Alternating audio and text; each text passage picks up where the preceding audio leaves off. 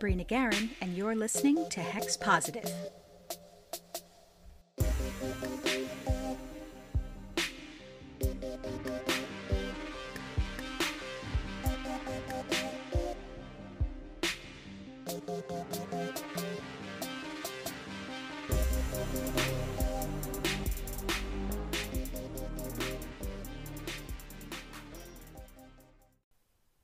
Welcome, witches. This is episode 29 of Hex Positive. I'm your host, Brina Guerin, and this is also the 2-year birthday anniversary, podcast-iversary of Hex Positive. Woohoo! We're all 2 years old. And to celebrate, I've invited my podcast senpai, the esteemed admin of the Nerd and Tie podcast network, everyone's favorite lovable curmudgeon, Trey Dorn, to join me in the virtual studio for a very special chat. Just a couple quick announcements and then we'll dive right in. I'm going to have a table at the Oddities Witch Market on Sunday, May 15th at Diversity Richmond in Richmond, Virginia. The market runs from 1 p.m. to 6 p.m. with both indoor and outdoor sections, and there are lots and lots of local vendors who will be there selling all manner of unique items. Artwork, decor, candles, jewelry, taxidermy, you name it. I'll be there with my books, as per usual, and the newly restocked Witch Web kits and mini starter kits in purple, because everyone seems to love purple, and maybe 1 or 2 surprises that you haven't seen before. Ooh. Now, this is a ticketed event, so make sure you visit the Facebook page to get your tickets through Eventbrite if you haven't already. Tickets are only $5, and then you can stay as long as you like, and there's going to be plenty to see. So definitely make sure you check that out. And if you can't make it to Richmond, make sure you check out the Willow Wings Witch Shop, where you can find just about everything that I typically have on my table at these witch markets. Books, kits, homemade magical powders, stickers, buttons. Ooh, I actually just restocked the pinback buttons a little while ago with a bunch of new designs. So make sure you go and have a look at that. Also, for my international listeners, I can't ship overseas without incurring horrendous shipping costs, but I do fulfill book orders anywhere that there's a KDP print hub. Currently, there are hubs in the US, Canada, Germany, Spain, France, Italy, Australia, and the UK. So anyone living in those countries can order books directly from my shop if you feel like avoiding import fees, screwing Bezos out of a few dollars, and, helping me keep the lights on. Just make sure that you put your full mailing address in the order form, including country. I will put links to everything in the show notes. And with that, let's get right into the episode. Spring is a time of renewal and new beginnings, but more than anything, it signals the start of new growth. And just as the world renews itself with the change of seasons, we must also grow and change in our journey with the craft. To that end, Trey and I sat down to talk about how we've grown and changed since our early days. Specifically, we talked about the things we believed as novice witches that we have since outgrown. Everyone goes through this. It is a normal part of your journey with the craft and your journey as a human being. So maybe hearing some of the foibles that we've been through can help you see some of the mistakes coming ahead of time.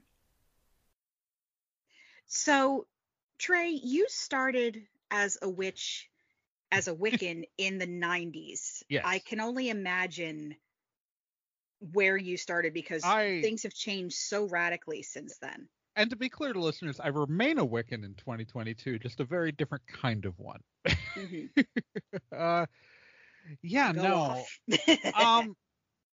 So I don't know. I said this before we started recording, but I don't know how much your listeners are familiar with my podcast, PS3 Witchcraft, but I kind of have a reputation for taking down a lot of the myths that went into early Wicca and like a lot of the myths that get passed around the witchcraft and Wiccan community. And it's because when I was a dumb teenager in the 90s, I believed all of these dumb things. You know, I thought Wicca was ancient. I thought the threefold rule had some grounding. In fact, actually, that one didn't get debunked until long into my practice. I thought the reed was ancient. I thought that like the reed poem was this ancient thing. I thought that Wicca was this unbroken line going back millennia. This ancient art that had been passed down from this pre-Christian matriarchal society that it's so bad. it's so ahistorical and so bad, and it's so frustrating to know. Like when I first started actually to do research after I'd been practicing probably for like three or 4 years, because I went through my year of study reading these sources, witchcraft sources that like told me all this is true. Like all of this stuff is how it works. And it was like 3 or 4 years into my practice that it started with reading Drawing Down the Moon by Margaret Adler, which is why I always recommend that book for people to start with, because my life would have been easier and less frustrating if I had read that in like my first year of being a witch. And it existed at the time. I just was dumb and didn't read it. Like it wasn't until then that like my eyes started to open, and like I went through. You ever do those like phases of rationalization about your worldview? Like when you find out that something that like, oh well, okay, so the group that Gerald Gardner joined in New Forest, they really weren't old and were actually fairly recent. Well, well, maybe Gerald just believed they were ancient. Like maybe Gardner just believed, like maybe he bought the, like, you do that thing where you like rationalize to yourself that like he couldn't really just be something he, you know, put together with duct tape and glue. No, that's just, the man liked to party. Yeah. And to be fair, on your point with Adler's Drawing Down the Moon, which is an excellent resource, I also recommend it to people. It is kind of a tome, and for more practitioners, that can be a little intimidating. But it is something I would call recommended reading, because you need to know the modern history. Yeah, it's some of the languages dated. I think the last update was I usually know it's 2012.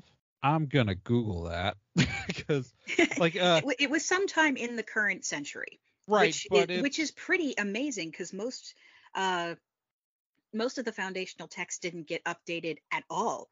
So the fact that she went, "Hey, this needs to be updated to include more stuff," is awesome.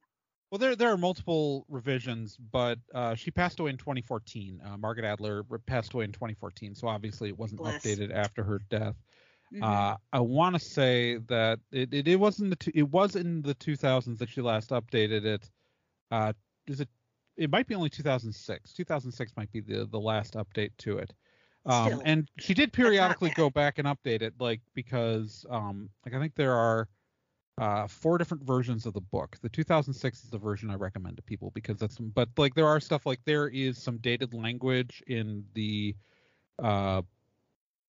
section about Dianic Wicca when it comes to transgender people. So like I want to, like, just as a warning for that like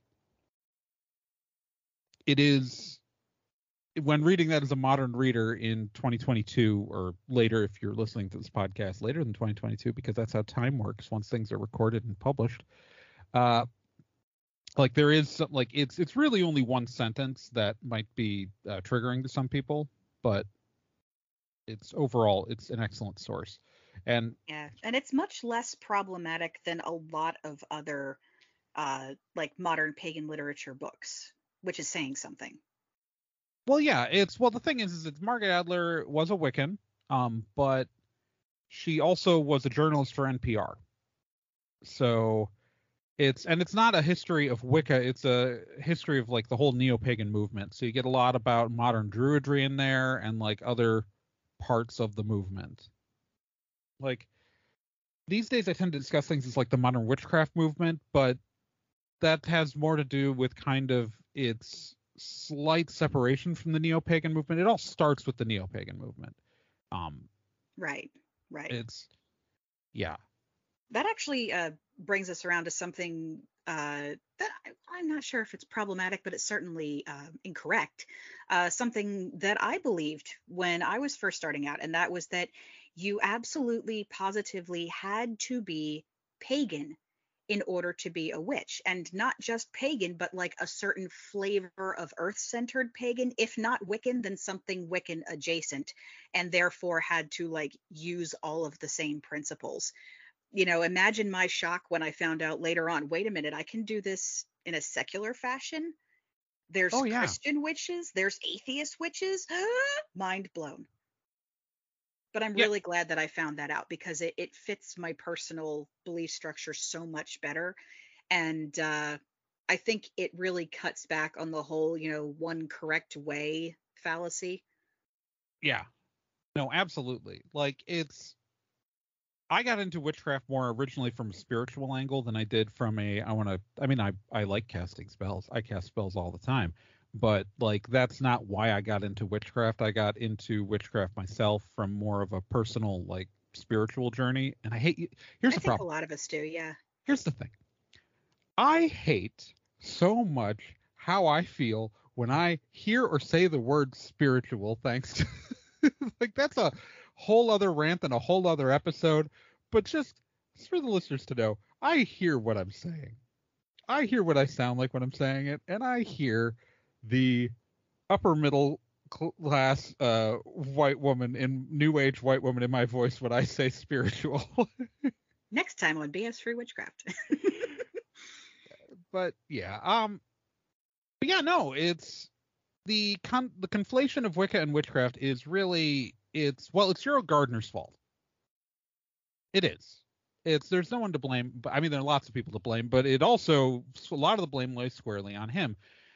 First off, like the name Wicca actually doesn't come into the religion until really after Gardner's death. Gerald Gardner would refer to practitioners of his religion as the Wicca sometimes, when he only spelled it with one C.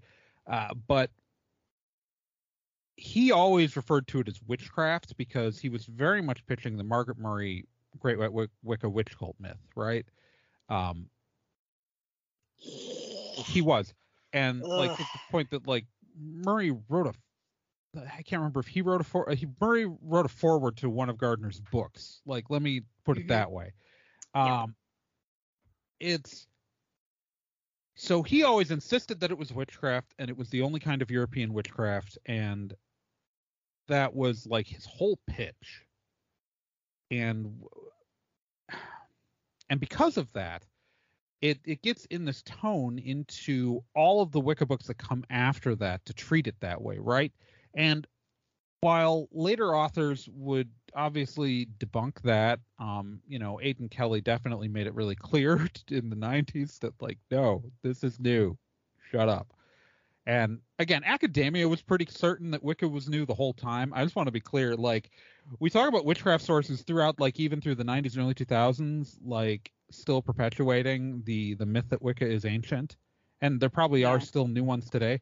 But I want to point out that it was never really any academic doubt that Wicca was new. Yeah, it's just that it got muddled up, I think, in like the modern witchcraft movement, because Margaret Murray had this, like you said, this great white witch cult thing, and she kind of co-signed a lot of what Gardner was saying. So I think her ideas and his ideas kind of got muddled up, and people were like, oh, well, she's saying it's this and he's saying it's this. And right. She literally wrote the Encyclopedia Britannica article on witchcraft, so it must be true, right? And it didn't help that didn't get debunked until what, the 60s? Well, here's the thing, is that it was a controversial take when she wrote the Encyclopedia Britannica entry. It was not a widely held conclusion. So it's the real problem is, and I think this is the larger issue, is that a lot of people in witchcraft only look at witchcraft sources for the history of witchcraft. And it's the key here is, and like, obviously an academic source is not going to necessarily give you guidance on how to, make whatever charm to do whatever thing. But one should always look at the academic sources, at least for the history of white people, they're pretty good. So, like, if another we're looking, issue for another day as well. right. But Oof. we're looking at, like, when we talk about witchcraft with a capital W in the modern witchcraft movement, again, we only classify things that call themselves witchcraft, which was reclaimed largely in the 20th century, starting with Wicca, but other groups have done it too. And we only apply that word witchcraft to people who claim the word witch, right? So again, I'm not talking about folk or indigenous practices that do not call themselves witchcraft. But when we take a look at that would be insulting. Right, because a lot of them find the word derogatory. So we don't apply the word to people who don't want it. So that's just all around to say that, like, so when we're talking about European witchcraft, there's a lot of, I don't know if you know this, but European academics love to study European history. And the history of Europe within Europe is actually pretty well studied. Like, the history of Europeans in Europe, there's a lot of academic sources. So if you're looking for the history of that, one should look outside the witchcraft, new age, or spirituality section for a minute to, like, oh yeah, definitely confirm. Like, yeah, this is why I keep telling people, if you're gonna have magical education, it is every bit as important, and in some cases maybe more important, to also have that mundane education, because that history research is gonna provide a really, really vital context and framework for everything else that you're learning about magic. And maybe it will also help them, like, debunk some of the bullshit a little faster than I was able to. I mean, like, let's take a look at, like, you just did a whole episode in April about Ostara and Easter, right?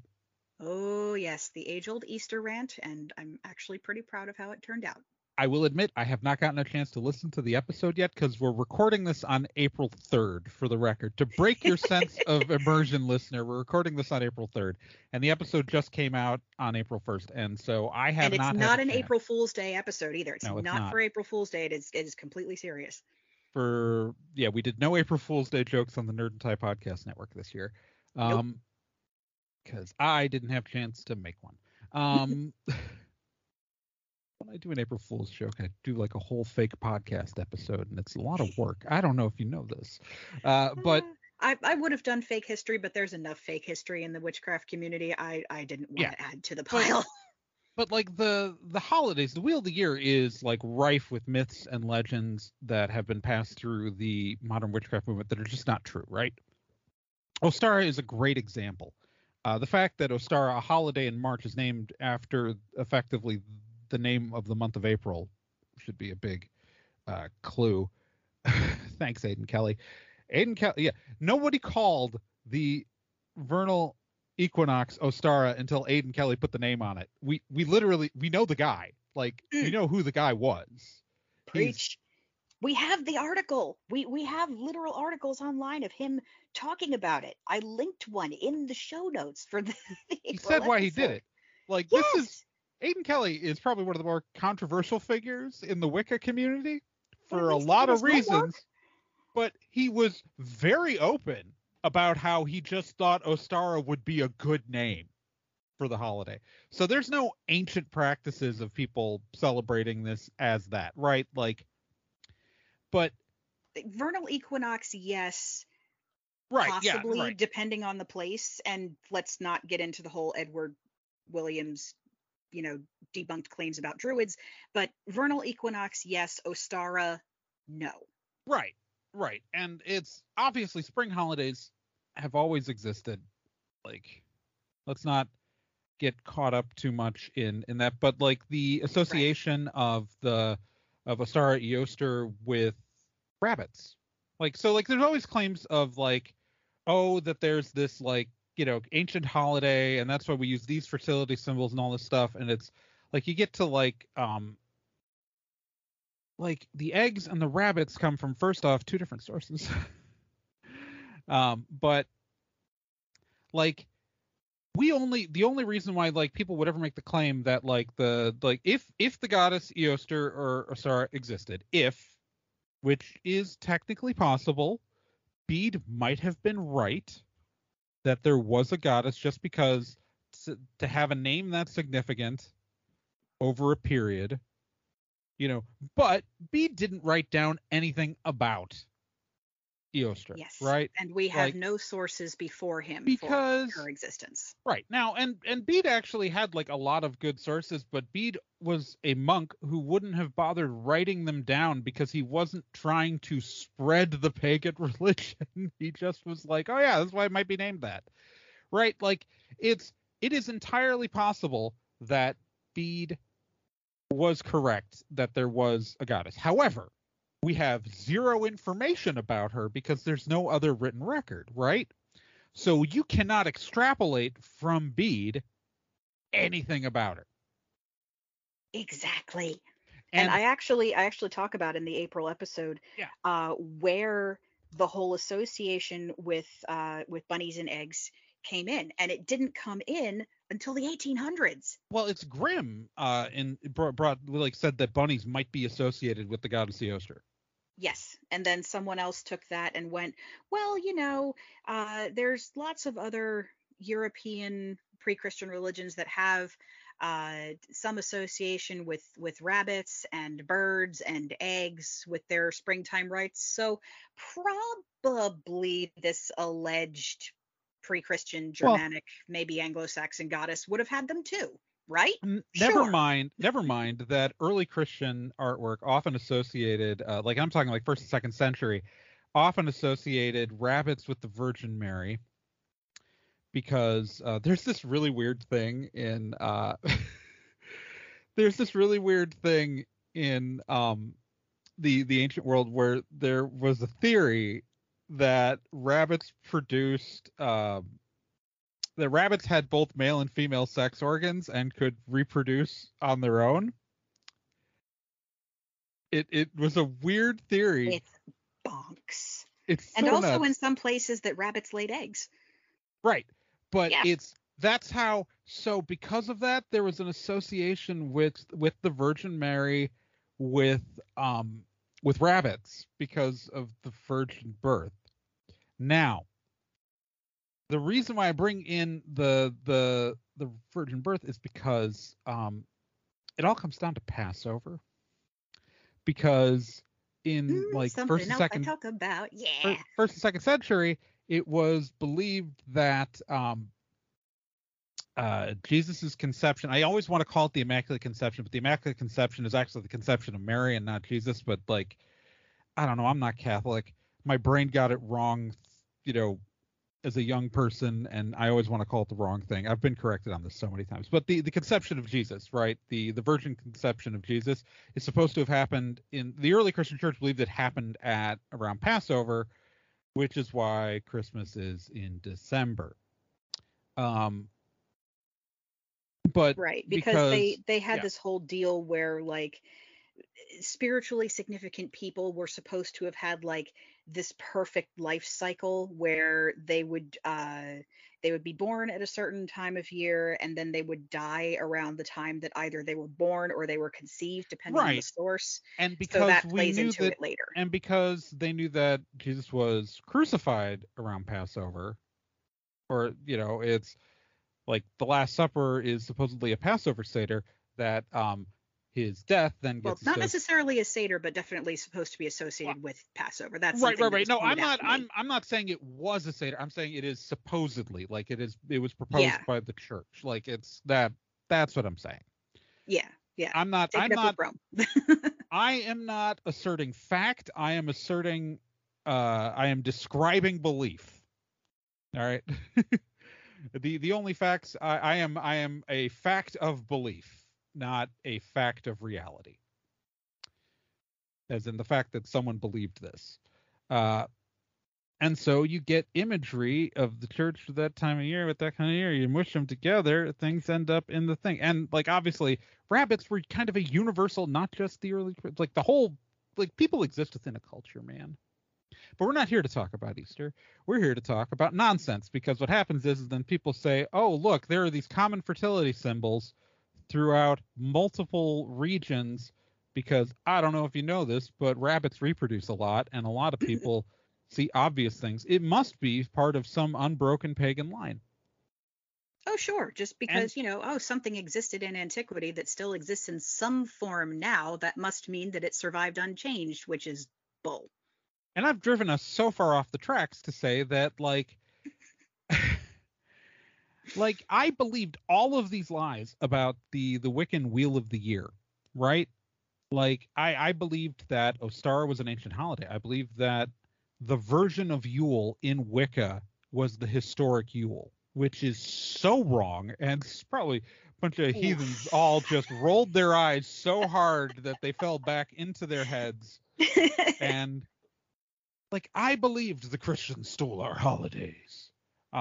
So I did hard, too. and I like did too. it's I so I remember embarrassing. ranting about it, and Oh I God, I yeah. actually I was actually on the other side of that for a few years. Now I have this whole thing where it's like Easter is not Ostara, 2K forever is kind of like my thing, but there was a time where I believed just as rabidly, oh, Christians stole our holidays, and all the bunk that you hear about, well, they didn't have any beliefs of their own, so they just straight up stole the pagan calendar, nebulous pagan, as if it was all Yeah. universal, and just tacked their beliefs onto everything. And then one year, I believe it was right around like the Yule, Christmas, winter holiday time, I was like, I sat back and I had a moment of reflection, which is something else that I think that a lot of modern witches and pagans could really benefit from.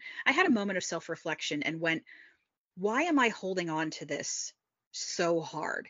And why am I fighting with other people about it when all they're trying to do is enjoy their winter holidays? Why do I feel the need to step in and, be the party pooper? You know, why is it so important to my identity as a witch and a pagan to naysay these other people? And I realized it was like, no, this isn't me, having a strong belief in anything that's based in history, because I realized at the same time it was like, wait, where am I getting this information? Something else we could all stand to do is Yeah. examine our sources. And it was like, no, this is about my own personal issues as an ex-Christian, and maybe I need to take a step back and go, you know what? Whatever happened in history, nothing is stopping me from celebrating these holidays now. And maybe I should just embrace the spirit of the season, which is peace on earth and goodwill toward everyone. Yeah. And, let's all like help each other out and lift each other up. And there's enough negativity in the world. I don't need to add to it. And I was like, you know what? I'm going to stop grinching this because it's not helping anything. And it's really just making me look like an asshole. And that was the start of me coming around to being like, maybe I should really look into this so that I know from whence I speak Right. when I'm Yeah. saying something. And then I found out, oh, holy shit, I have been so wrong for so many years. And I was embarrassed. Oh yeah. I had to take so many steps back. I had to backpedal so hard. And I think that's something that is very difficult for a lot of people, not only Yeah. to like acknowledge that they were wrong, but then to have to admit it. And the harder that they're holding on to a belief as part of their identity, the harder it is for them to, kind of backtrack. Yeah. Oh, I am so amazingly lucky that my dumbass stage happened before social media. Ooh. So every stupid thing I ever said in these terms, 99% of it was in something where there is no written record that I was that much of an idiot. I got so what's really embarrassing is that there's this moment that should have been eye-opening to me but wasn't. And that was actually pretty early on, and I thankfully did not look stupid in this moment, like in history, because this is an imprint moment. Because in high school, I got interviewed by the school paper in a article about other holiday, things besides Christmas that were happening, in our, community. And so I was openly Wiccan, and one of my friends works on the school paper, said, "Hey, can I talk to you about like Yule, Wiccan Yule and stuff like that. I was like, sure. And thank God I was super vague, because I was very much in the super wrong phase of my life, where like, oh no, Yule is a Wiccan thing. And again, as I said before, a great White Wicca Witch Cult myth buyer here, right? Mm-hmm. And I said a few things, and then the person who wrote the article did some actual research on Yule and wrote up all this stuff about Yule, like the actual historic Yule and stuff like that I didn't know about. And thankfully, nothing I said contradicted it. So I read the article afterwards, and it was like, oh, this is very different than what I know and understand about this holiday. Mm-hmm. Which is why you need those mundane academic sources as well as the magical ones. But you know what my dumbass brain did? Rationalized? Oh, there must be more than one way that people currently adapted Yule from that earlier source. Cognitive dissonance. Yummy. Oh, it was brilliant. It was brilliant. It was I'm not wrong. There just also is this other thing that shares a name. Yeah, I couldn't possibly be that I have no historical foundation for anything that I believe here. I'm a dumb teenager. So close to enlightenment, and we just trip at the finish line. And for younger listeners, understand that, like, I couldn't go to Wikipedia. That did not exist yet. You know? We are both older than Wikipedia, Google, and YouTube. We are technically older than the public service internet. I have dumb things on the internet I wrote about witchcraft that are older than all of those sources. Yep. I have gotten rid of most of them. There's some really bad witchcraft articles I wrote in like 2008, and I was 27 when I wrote those, so I have no one to blame but me. Yeah. I wasn't super wrong in those. They're just badly written. Yeah. I'm really glad that all of the dumb nonsense that I believed as a teenager, before I actually properly got into witchcraft and paganism, but still like was into the occult and was into, folklore and mythology and the ooky spooky stuff. We all have that phase. It was my X-Files and, paranormal adjacent stuff phase. It's called when you want to be goth, but your mom only lets you shop at JCPenney and buys all your clothes, because that's the type of home that I had. I wanted so bad to be part of that subculture, and the most I could do was like dark lipstick and eyeliner, which I had to clean off before I came home. I hung out with so many goths, but I was far too, I think I never adopted the goth stuff because, like, I even dated someone who worked at Hot Topic. I just never had the energy to do it. And I was so thrilled when I had like literally just like my first black t-shirt. That was a huge deal. But I also like was like a metalhead in like middle school and like in high school. And it was the 90s, so I mostly dressed in really, really baggy jeans. And I don't mean like when you think of 90s big jeans, I don't mean like the cool big jeans. I just mean like Levi's with the gigantic ass. Like, I don't know how to describe it. Like, I think it was the 560s? I'm trying to remember the cut. So loose denim. God, I remember. Big flannel shirt. The legs you could fit an entire family into. Yeah, but not like that. Like not the wide leg. Like just relaxed fit. Way too relaxed. Yeah, it was the 90s. No one knew that, like, no one told you that, fitted jeans makes everyone's ass look better. They don't have to be tight, they just have to fit you. I like big flannel shirts. Sometimes if it got warm, you tied your flannel around your waist. And or sometimes you left the house with the flannel pre-tied around your waist. You never intended to wear it as a shirt, but it was just an accessory. It was an accessory. So you got your flannel and your t-shirt, and I was a geeky nerd in the 90s, and so like I'd have like a Wolverine t-shirt on with the flannel shirt tied around my waist. I had long hair. in my senior year, I could roughly grow a goatee, so I had it then, and that was like 1999, like 98, 99. I had a goatee, but long hair, the flannel shirt, and then I had like either it was Converse All Stars were the shoe, except I weirdly like senior year of high school like decided to just wear duck boots for like a whole year, and I don't know why. Because of reasons. Like they're not cool boots. Like no one was doing this. Like this was not a fashion trend for people to just wear duck boots year round. It's like in the winter, a lot of people wore duck boots because it was Wisconsin and it was the winter and we all had to walk to school. And sometimes you don't want to bother like bringing a second pair of shoes to school. Right. And that's where it started, I think. And then I was just like, oh, these are comfortable. I'm just going to wear these year round. I just wear duck boots year round. So like, this is the cartoon. This is the weird ass person I am as an early Wiccan. Oh God. I leaned into the whole sort of almost hippie chick thing that was happening in like the late 90s, early 2000s. That's where my whole aesthetic was. It was the bell sleeves and the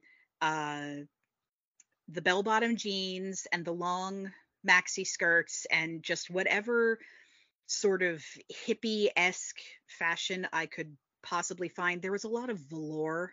I seem to recall a lot of velour and a lot of velvet and crushed velvet and denim, and most of it was blue because my whole thing back then was just everything was blue. Granted, I look fantastic in blue, but I've sort of moved on from that. And my mom actually would comment uh, in amazement whenever anything made it into my wardrobe that wasn't some shade of blue. But around that time, it was sort of like the second round, so to speak, of the New Age movement, and like things were becoming more prevalent in media, and I latched on to a lot of the witchy sort of subculture stuff that was circulating. I watched Charmed, I watched Buffy, Every time and the Pyramid Collection showed up in the mailbox, you're oh looking my, at every oh, page. that was my favorite day of the month. It was, oh, the Pyramid Collection catalog is here. Oh, it's Kids freaking today fantastic. don't know about the Pyramid Collection. Oh my God. They Oh, shouldn't it's know so about it. It's not. It's so bad. It's not good. But when It's you're not good, but some of the clothing was really pretty. if you're a suburban white kid in the 90s looking for witchcraft stuff, that was that it. catalog shows up in your mailbox every month. You're gonna stare at all the stuff in the Pyramid Collection. Oh my God, it was awesome. Crystal balls. They had crystal balls. I wanted one so bad. Never got one. Now I don't have one because I'm afraid of accidentally burning my home down. Because I would forget to cover the damn thing. I would. Yeah, hard same. And then like it would be like 5 p.m. on a Sunday, and the sunlight's gonna come right through that window, and there's the hole in the carpet. That would be my luck too. I just don't have much of a use for one. As cool as they are, but oh, I never had a use for one. I don't scry all that often, or if you ever. just want it for the aesthetic, and sometimes you do just want things for the aesthetic. Yeah. Yeah. Oh, and speaking of aesthetic, that was the other thing I had to outgrow, was that you had to have these certain things in order to be a proper witch. Like you had to have the full ritual set of like cauldron, chalice, athame, and wand. You had to have a crystal ball. You had to have all these herbs you'd grown yourself. You had to have a bowline for harvesting plants, and like everything had to be super duper fancy. And nowadays I'm like, yeah, my garden shears are good enough. Oh, I have this sewing kit that I picked up from like a convenience store. I can use this for a spell. Oh, what's in the desk the desk drawer at my office? I can use paper clips and post-it notes for something. This will work. Salt packets from the diner. Yeah, why not? Oh yeah. Oh, pretzel salt. That's my favorite. Oh, yeah. So I get those super pretzels at the grocery store.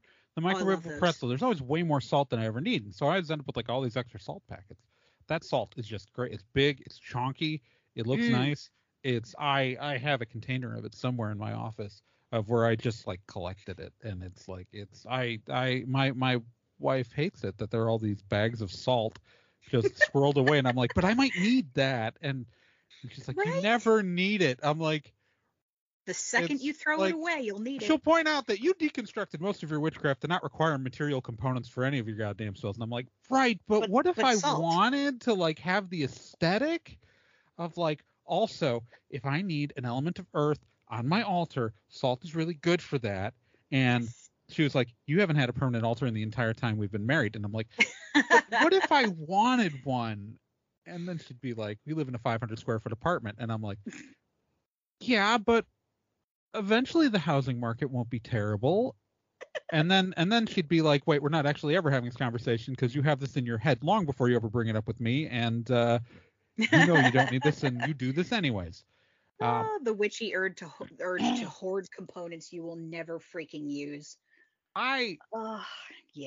Yeah, no, I have stuff that I have for pure witchy aesthetics that will like never I love them so much. Like I have my sun jars, which are those that I bought them on ThinkGeek a long time ago. Actually, gifts for me off of ThinkGeek. I put them on a wish. Oh, I remember those. With the rechargeable solar battery in them, and then they just glow when it's dark. And it's I've got my sun jars, and they are in my office. I have popped the rechargeable battery out because they haven't been in sun for so long that I'm pretty sure they're not going to function with the original. Like they'll function with new batteries. But like it's just an LED, and like you can make your own. They're freaking cool. But yeah, they're awesome. I love them. I have 2 of them. I actually have some homemade fairy jars sitting around here somewhere.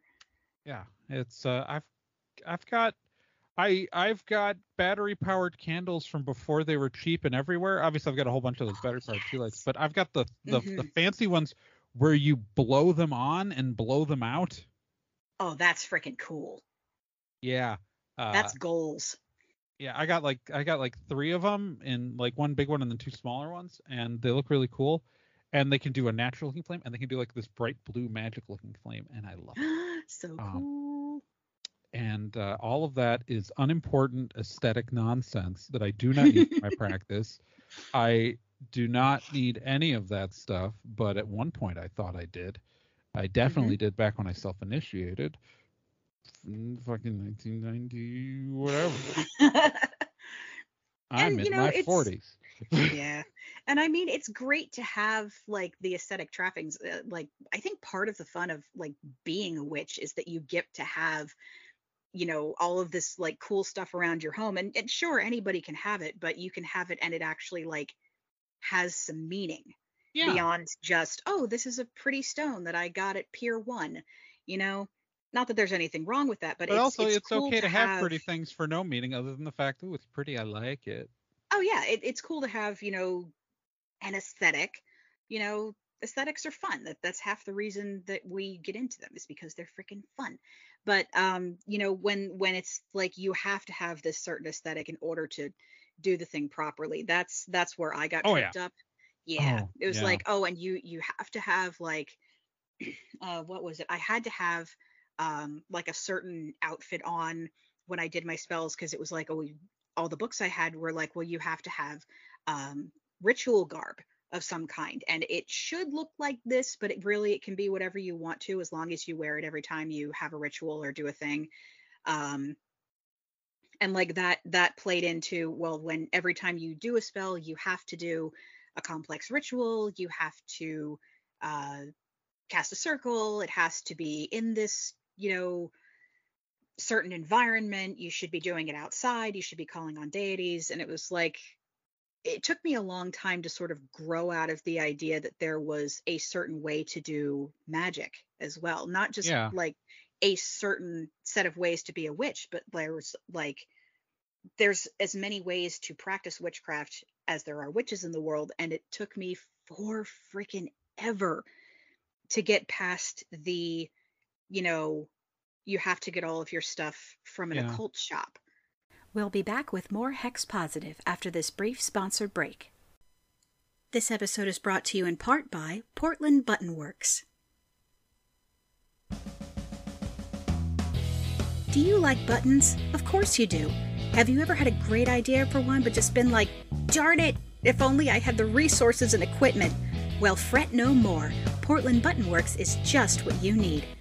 Portland Button Works creates custom pinback buttons in 4 different sizes, plus magnets, hand mirrors, and bottle openers. Download their templates and create your own designs, or use their new Design-O-Matic for quick formatting. You can order just a few custom items or order in bulk for merchandise or big events. I've been getting buttons from Portland Button Works for years, and their quality is always top of the line. Ever wonder where the Hex Positive buttons came from? Well, now you know. And this month, in honor of their 10th anniversary, they're offering not 1, but 2 discount codes. Enter buttons only for 20% off custom button orders, or birthday 10 for 10% off any other merchandise. And once you're done making your buttons, make sure you visit the newly rebranded Spiral House shop. A thoughtfully curated catalog of pre-made buttons, zines, books, comics, tarot cards, and other curiosities, Spiral House focuses on intersectionality, the personal as political, witchcraft, magic, and occult topics. There's a good chance that they have exactly what you're looking for. Visit the main Button Works at portlandbuttonworks.com and check out the Spiral House shop at spiralhouseshop.com. Help support small business and get your buttons from Portland Button Works. Fighting fascism one button at a time since 2012. Happy birthday, Portland Button Works!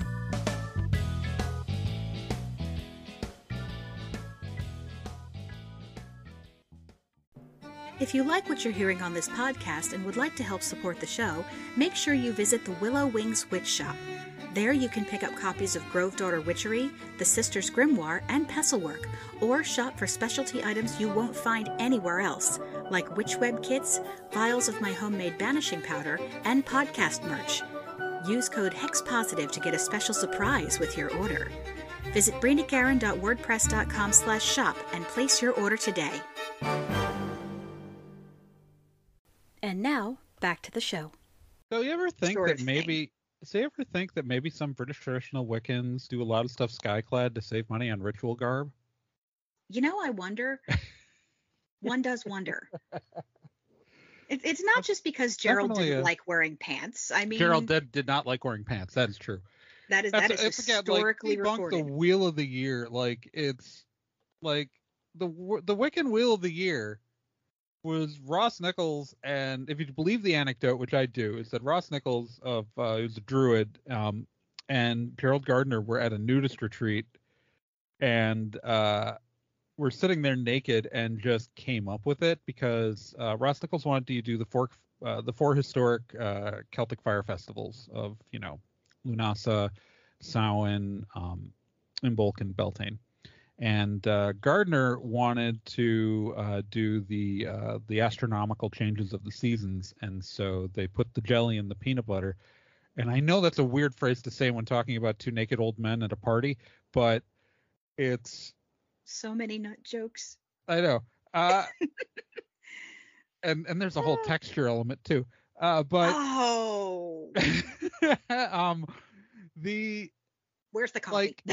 That's when that happened, right? Like it's 2 old guys naked at a party, put them together. Mm-hmm. They weren't historically the same thing, and the astronomical calendar based on the change of seasons based on the astronomical season changes is really not necessarily relevant in most parts of the world, because the actual temperature changes actually don't really line up with that. But yeah. Not to mention there's a whole, entire half of the globe that it doesn't apply to. Oh yeah, absolutely. Which is why we just retrofitted it to rotating the calendar. Exactly. Which, I mean, technically works. But why is the veil thinnest in the northern hemisphere at a different time of year than in the southern hemisphere? I'm just asking, because that is why if you die on the equator, when do you get to pass into Summerland? You have to sit and wait for the next train. But or you just stuck at the equator. I mean, which I guess is fine. The weather's always sunny. Unless there's a hurricane. But if you don't mind warm weather, it might not be the worst thing. Hey, maybe that's where the Summerlands are. Oh God, they call them the Summerlands. Oh There you no. go. Oh no. Ah. I'm just saying, like, that it doesn't, like, it's a fundamental flaw in the Yeah. in the It's a fundamental metaphysics. flaw. It's a fundamental flaw in a system that was made up by people who were kind of very focused on a very sort of small geographical area. They were really basing things on stuff that was happening culturally and geographically speaking, kind of in their own backyard. And they Right. weren't really thinking about what the rest of the world was doing, or like other climate zones or other Right, time but zones. that's why, like, And as a because that was universal the time. philosophy, Yeah. it doesn't quite work. Um Yeah. and Mm. so it's like, and the way it's been adapted, like, it's fine that it's been adapted that way, but let's, like, maybe think about the fact that this is largely symbolic within the context that it's being used here. And Yeah. You can't really run a universal philosophy on Greenwich Mean Time. I don't know. Yeah, no. Well, No. also, it's like, on one hand, like, how did anybody buy that, like, this was this ancient Wicca thing when, like, oh, it's the thinnest veils to the next world? Wicca doesn't overtly believe in an afterlife as a religion. That's not incorporated into the theology. Uh, so how can we claim that this holiday, which in theory, like, has that as part of its foundational roots, be part of this other thing and have it just be the same thing? Like, that this is ancient and originates here, when the the stuff is the the, the beliefs espoused in the holiday don't match up to the beliefs 364 days of the year. Yeah, it's very sort of, well, if you squint and look slightly to the left, you'll see a distraction. Like, it's fine. Like, it's fine that we are interpreting and like and adapting these things to this newer form. It's not like a closed practice or something like that, but you can't perpetuate the myth of being the originator of said thing, right? That's ridiculous. Yeah. Hmm. It's yet they did. Like, there are some myths within Wicca that I'm embarrassed that it took me so long to figure out. Like, it wasn't until, oh god, my 30s that I stopped believing the threefold rule long before I realized that the threefold rule was a later tack on to my religion, because I looked at the threefold rule over the years and I was just like, this doesn't make sense with the rest of our moral philosophy or anything like that, or the way that our, like, the way that the Wiccan god and goddess supposedly work doesn't work with the threefold rule, nor Not to does the mention the Reed. way that, yeah, not to mention the way that like actual consequences occur in real life. Yeah, right. No, but right, like, I'm saying, like, there are people who believe that bad things happen to bad people because of stuff, and, like, they make up some justification for it, but, like, our god and gods don't work that way, right? Yeah, it's Like, like, it's why are you applying this concept of what is basically sin to a religion that's not supposed to believe in sin? with the god and goddess that are not supposed to be either good or evil. Exactly. They're not. And so I was like, why would they give a shit? It's and Because so of I Buckland's just interpretation, that's well why. well, Monique Wilson. Buckland's That too. popularization. Monique Wilson came up with the stupid idea. Fair. Let's But, like, yeah, it's I didn't learn until I didn't bother going back. Like, I was like, this never made sense to me, and then I later researched, so I discarded it from my own personal theology as a Wiccan, because I was like, well, some Wiccans don't believe it. I was like, I didn't bother looking into why some Wiccans don't believe it, but I was like, okay, so a lot of other Wiccans have discarded it. I can discard this, and these other people aren't considered less Wiccan for discarding it. So, like, I don't have to give up my whole, like, the important parts to me are, like, my understanding of deity and higher power, and then my belief that it shouldn't hurt other people, and also doing magic is sick as hell. But I didn't bother looking into the origins of the threefold rule. I looked into the origins of the Reed a long time ago, like, long before that, and, like, did research on the Reed long before I ever bothered to look at the threefold rule. And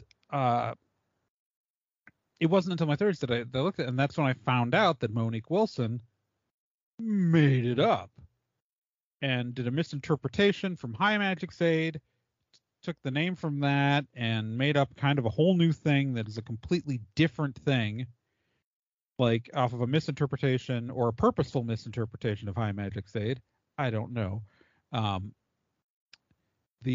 then like and Buckle popularized it and all that stuff, and so it's completely like the reason why it doesn't fit into the theology, like the reason into the moral structure of the faith as originally created by even the version, even the pre-Valiente Gerald Gardner version, it doesn't fit with, and it doesn't fit obviously with the post-Valiente modifications that we know as Wicca today. Like the reason why it doesn't fit is because Monique Wilson made it up after Gardner's death. Like we don't have divine revelation in Wicca, right? Like, yeah, like we believe in these certain things, but no one Wiccan is supposed to be any smarter than any other Wiccan, and we're not supposed to be smarter than the rest of humanity either. And the read is supposed to be advice. It's advice from one Wiccan to another, right? And so like not our moral like rule, a universal set of rules, right? It is the Wiccan read is a read means advice. It is one Wiccan telling another Wiccan, hey, this is how we should probably act, right? There's no universal enforcement of that rule. There's no theological reason. That rule didn't come from the god and goddess. That rule didn't come from the god and goddess. That came from other human Wiccans.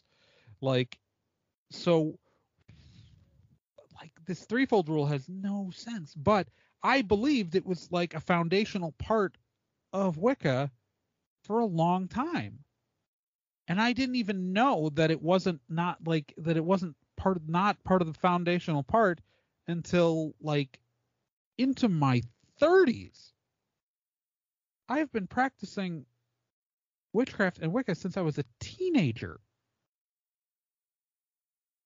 And I never bothered to look further. And that frustrates me. I hate being wrong. That's my big thing. Why do I correct people? Because I hate being wrong. You being wrong is nowhere near as bad as me being wrong. All right? Yeah. So if I've been wrong about something and then I see you say the thing that I used to be wrong about, I'm going to be like, no, hon, no. Yeah. Well, it depends on your tone. If you're just saying the wrong thing, I'll be like, oh, honey, so no. I used to think that too, but actually here's some sources that kind of prove this wrong. And that's if someone's just espousing. If someone like jumps on, like if I'm on Tumblr and some bozo jumps on someone else's post and the original post is correct, and like, actually, the Ostara is in celebration of Ishtar, which is, I'm going to be like, no, bad. Hit him with the newspaper. Like, I swear, no, Lilith, you going to make a post about Lilith? You're going to do that? I will hit you. That is the Bernie relief. That is a Resh Kigal. Shut up. Shut up. Yes. If I have to look at the goddamn Bernie relief again, I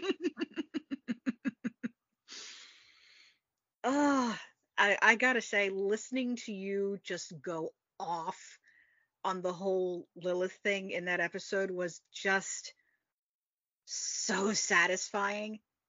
Like I often make the mistake of listening to BS3 Witchcraft while I'm at work. Oh no.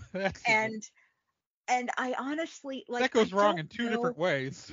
I don't know why I haven't learned by now, because there are just so many moments in most of the episodes, let's be fair, where I just want to like do the yes, like out loud, like there needs to be fist pumping and just yes, that, preach, say it. Sometimes you said I'm it. Just it being needed to be said and you said it. And I have to do a lot of like happy flailing at my desk and just hope no one walks in. Yeah. Well, sometimes I'm thoughtful and contemplative. Sometimes I am entertainingly frustrated. And then sometimes I'm just saying the most depressing shit you've ever heard.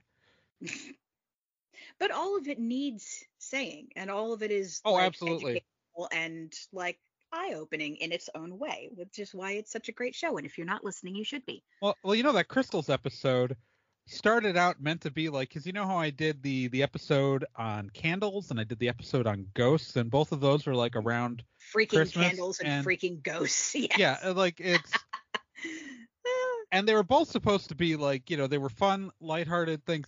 And originally the crystals episode was supposed to be like another one where I used some euphemism for the F word and then crystals. And then I did the research for the episode, and I was like, oh no.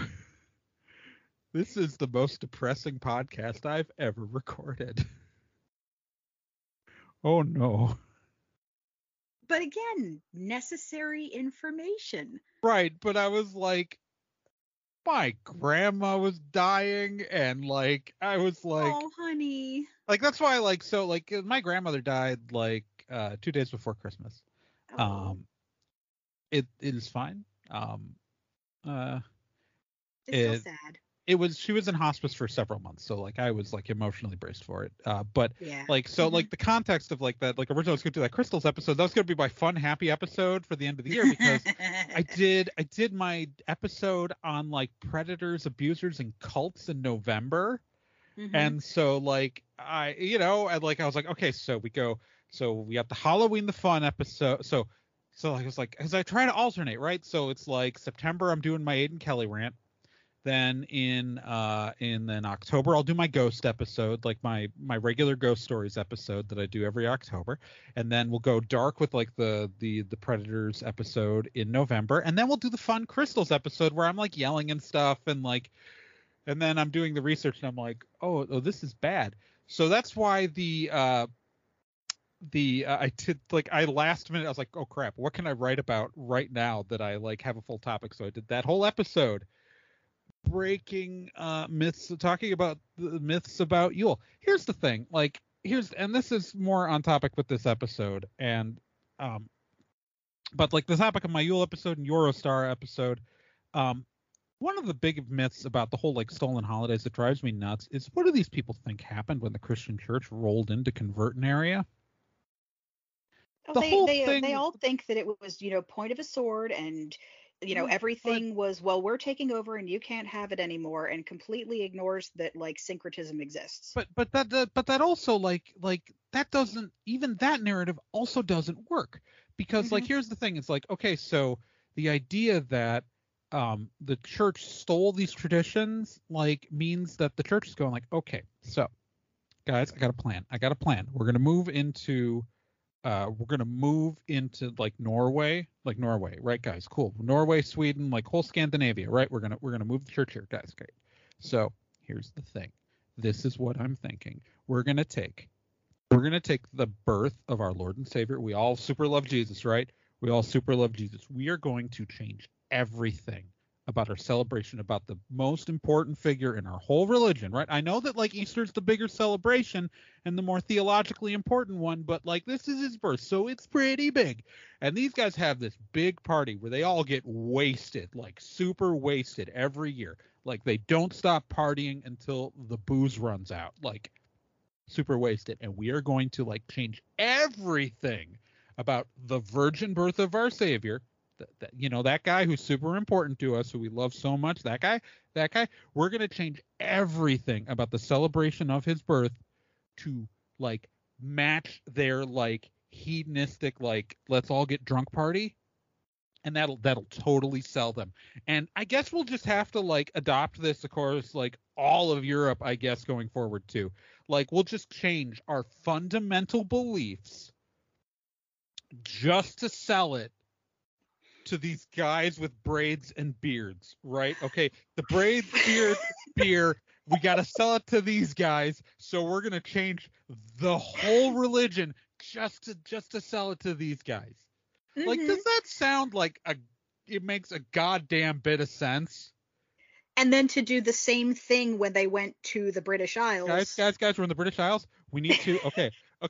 So the death of our Lord and Savior. That's the big one. That's like, this is like historic church. So like, hallelujah. That's gonna be written about this shit right here. All right. So we're gonna change everything for Easter. All right. You know what we're gonna change it to? Like the death of our Lord. It's all gonna be about like these druids, these guys in hoods and stuff. I don't know if they historically have hoods, but we're gonna say they do in this narrative. Anyways, we're gonna change everything to match their holiday about fucking, right? Like the death of our Lord.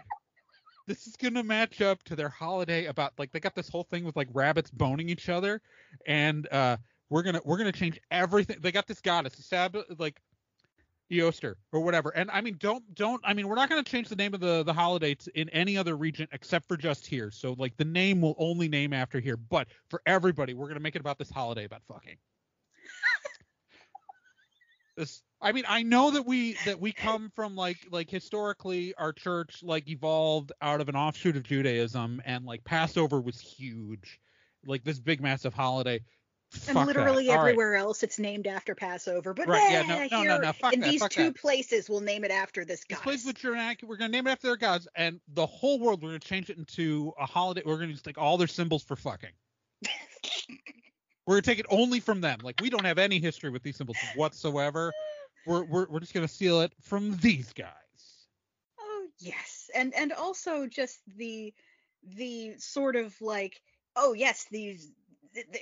I've seen people say, like, in the same breath, you know, Christians thought that, you know, the pagans were these, you know, forgive me, these heathen savages that, you know, need to be converted because until they join our religion, they don't have a soul and aren't, you know, worth keeping alive. But also they have really, really great ideas, and we should probably incorporate them into our calendar just wholesale because we haven't got anything of our own. You can't have it both ways.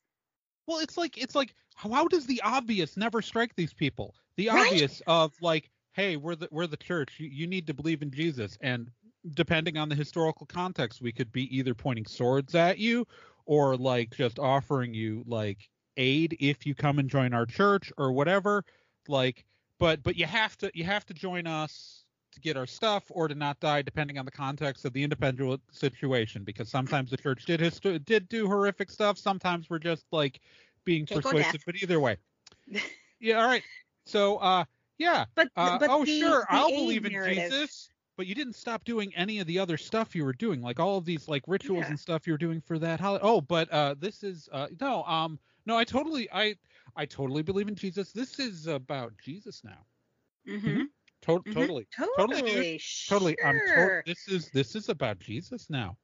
Mm-hmm. It is. But, it is. Yeah. Okay. I guess we'll accept this, and then in 50 years, nobody remembers.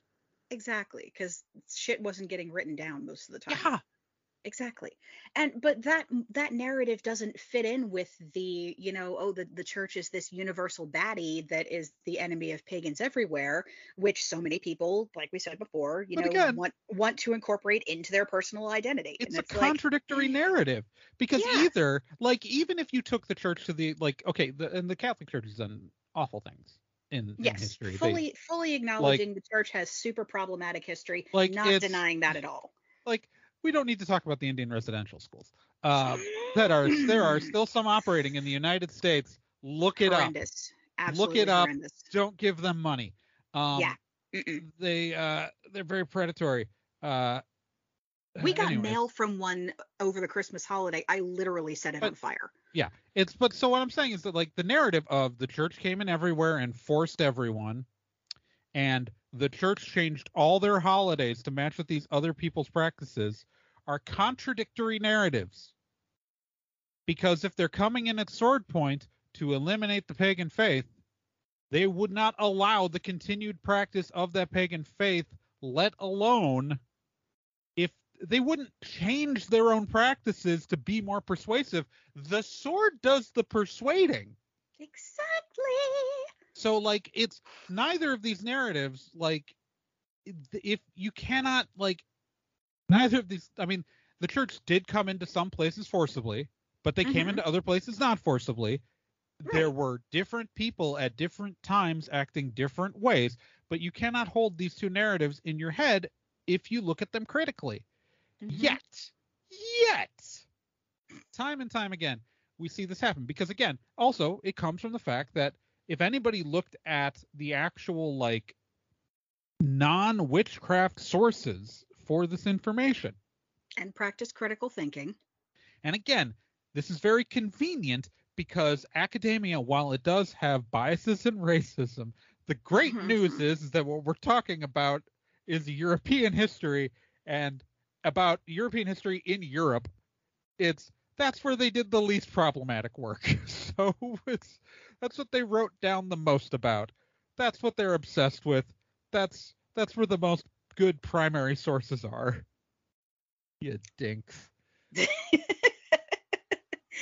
Yeah, and so much of it really just is, not having that outside perspective and not practicing that critical thinking, which, people always need to do.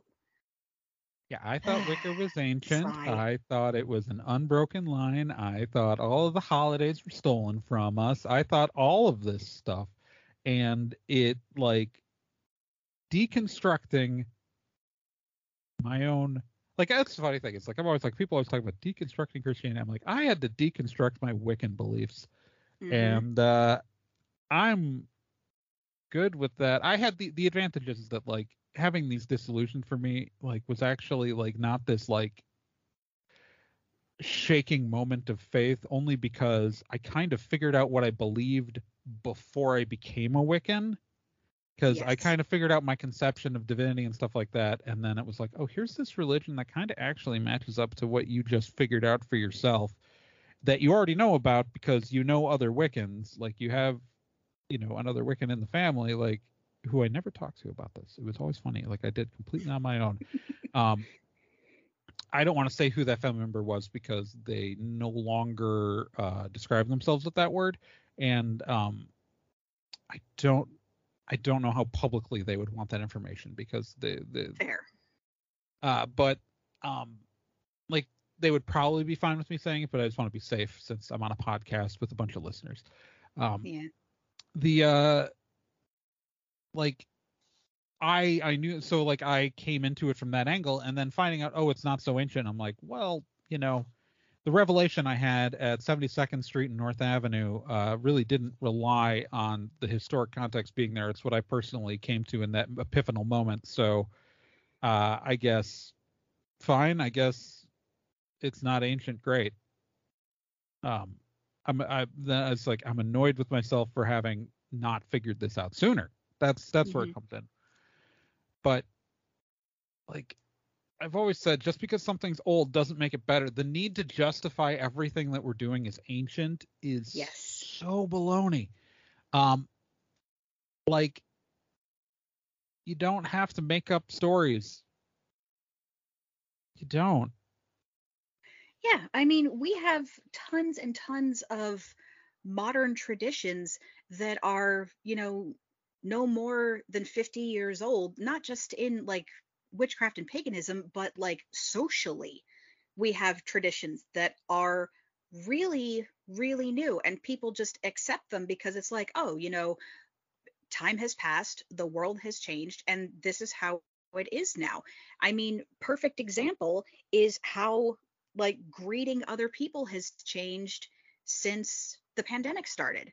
Look, we know that I started out this Skype call with ahoy ahoy, just ahoy ahoy. Yep. Ahoy ahoy. Just as did Alexander Graham Bell pitch that? Exactly. Or was it Edison? I don't remember.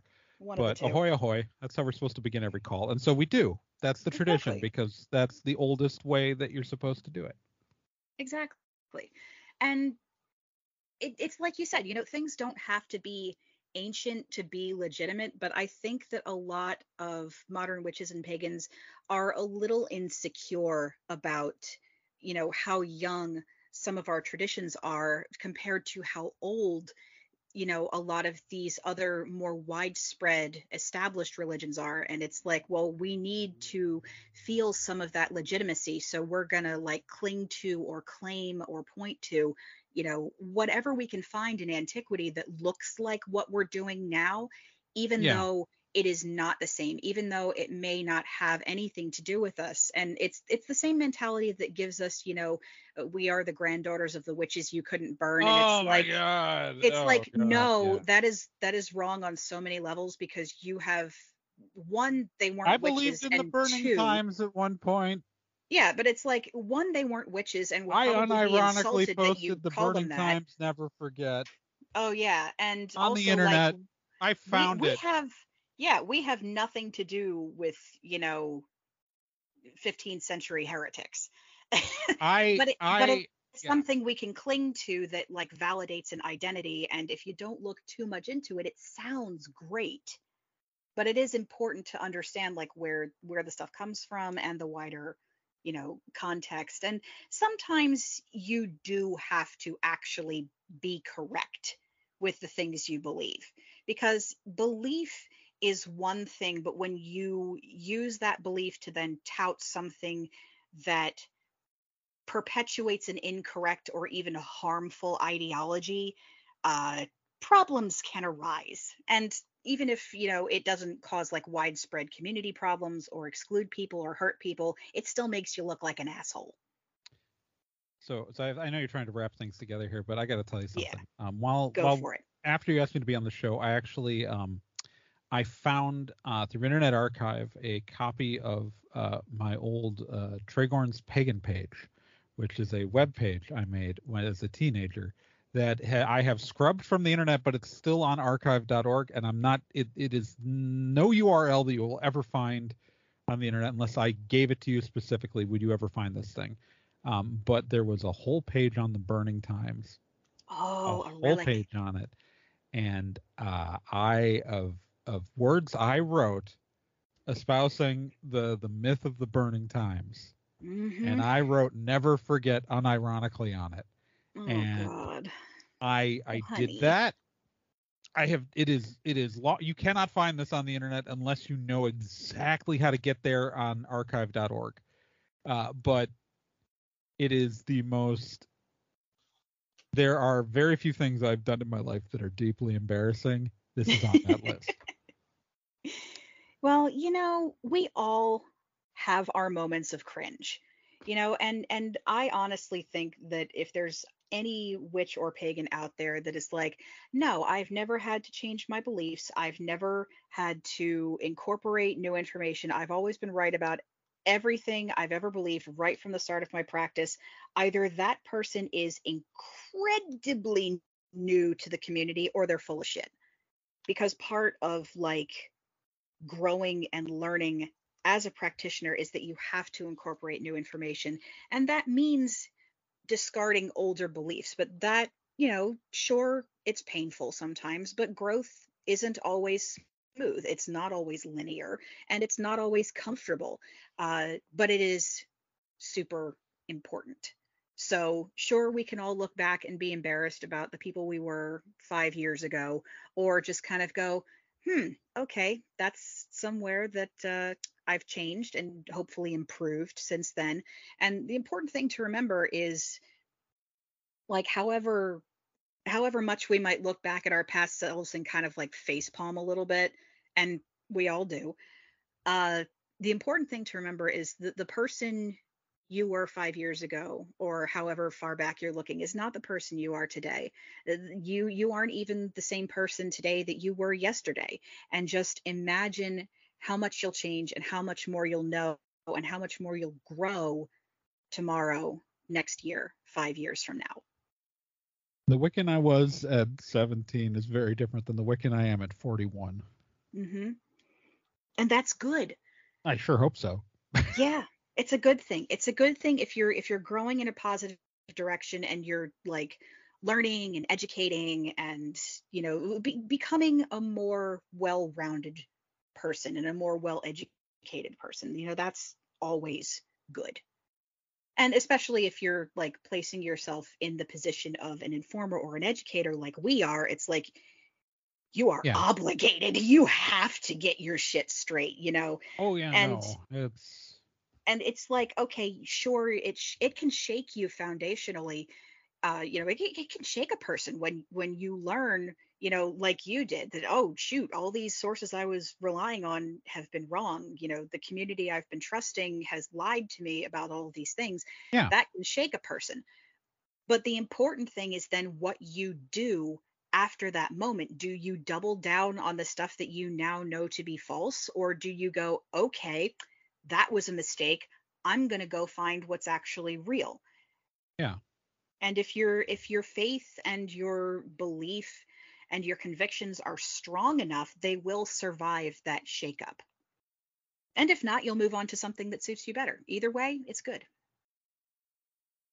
Yeah, it's also like one of the things I've found is the longer I do this, and especially like doing research for like like my show and things like that, is that often I find that I have blind spots I didn't know that I had. Not where I necessarily had some overt like incorrect belief, but so much that like my framing of a question or a story was colored by my lack of information on it, and that as I researched and learned more, like the context gave me a better understanding of the topics.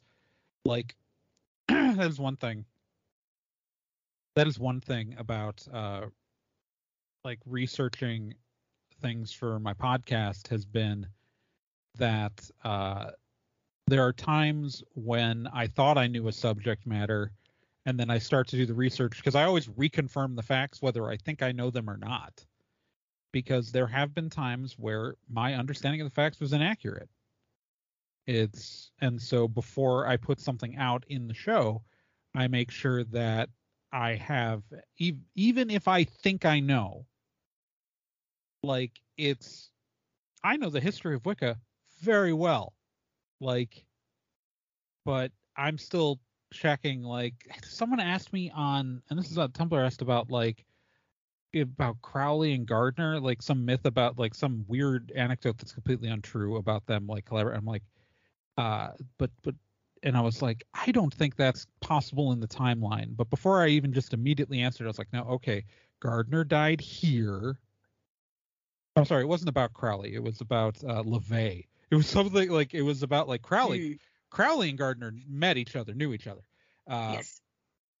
Gardner, I'm fairly certain, never met Anton LaVey, because like the timing of the death and ages and things like that, and the story didn't make any sense. But I immediately wanted to dismiss it. But before I did, I went, okay, so we're gonna double check that I'm right, and I was right, which good.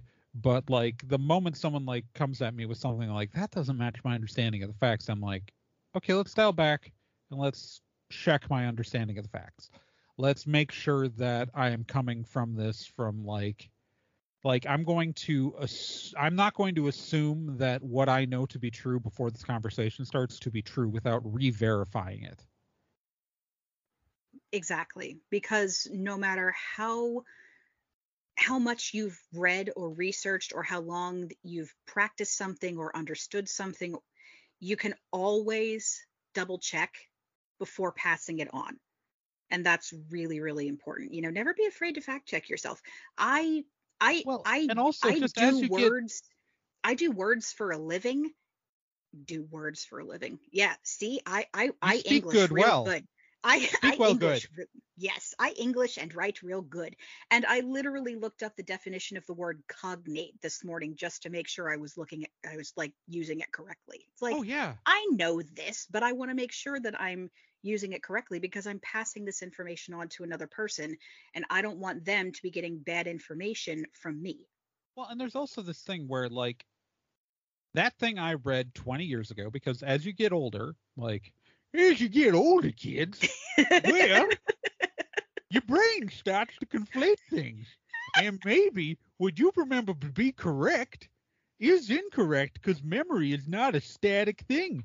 And memories of an event can change. The Mandela effect is people just having lousy memories and then putting a little spin of racism on it sometimes. Oh my God. I can't breathe. Confusing a biopic about Stephen Biko for the death of Nelson Mandela is because white people in America can't tell two black South African activists apart. Anyways, but yeah, no, it's the thing I read 20 years ago. First off, I might be remembering it wrong no matter how certain I am, because that's definitely happened. But also, too, that thing I read 20 years ago, there might be new data and better research done since then that shows that thing I read 20 years ago, even though it was the understanding 20 years ago, may no longer be understood to be correct. New information may have surfaced. So, like, you gotta double check stuff. Exactly. The biggest problem people have, like as they get older, is that people say with certainty things that they understood to be true when they were younger, and they aren't willing to listen to new evidence as it comes out because it contradicts their version of events. And the entire thing is what's important. What's really important in life is to have a flexible understanding of reality and your world, that as new information comes, you must always be willing to adapt to it, but also so you verify what you know besides verifying the new information that comes in, you must re-verify what you already know at the same time when being exposed to it. You do not just verify that the new information, obviously you need to verify that the new information is sourced and true and whatever, but you should also, on that same subject matter, re-verify your previous understanding of the topic. That statement was so good, I was sitting here vibing to it. Oh, and I couldn't have said it better myself, so I think that's probably a good note to end on. Okay. So with that epic and beautiful statement, thank you for putting that so well. That does it for this month, and not incidentally, the 2-year anniversary of Hex Positive. Yay! Podcast anniversary. It's our birthday. You record so much earlier than I do. Well, this month I was being really proactive. Literally the Easter one, I was editing it like Listeners, the day it went up on Patreon. Listeners, I just want to be clear. It is going to be another 2 weeks before I even begin writing the script for the April episode of BS Free Witchcraft. When we're recording this. I like to be proactive. What can I say? I get stressed when I get too close to deadlines. Do you know how you can tell when I finished editing and recording an episode of BS Free Witchcraft? It gets posted. It goes out to the Patreon patrons. Yeah. Yes. I pulled a U last month. But anyway, make sure you're following us on all the socials. Trey, where can they find you? Well, you can find me on Twitter. I'm at TRAEGORN. You can find me on Tumblr at TRAEGORN.tumblr.com. You can find me on TikTok at TikTok.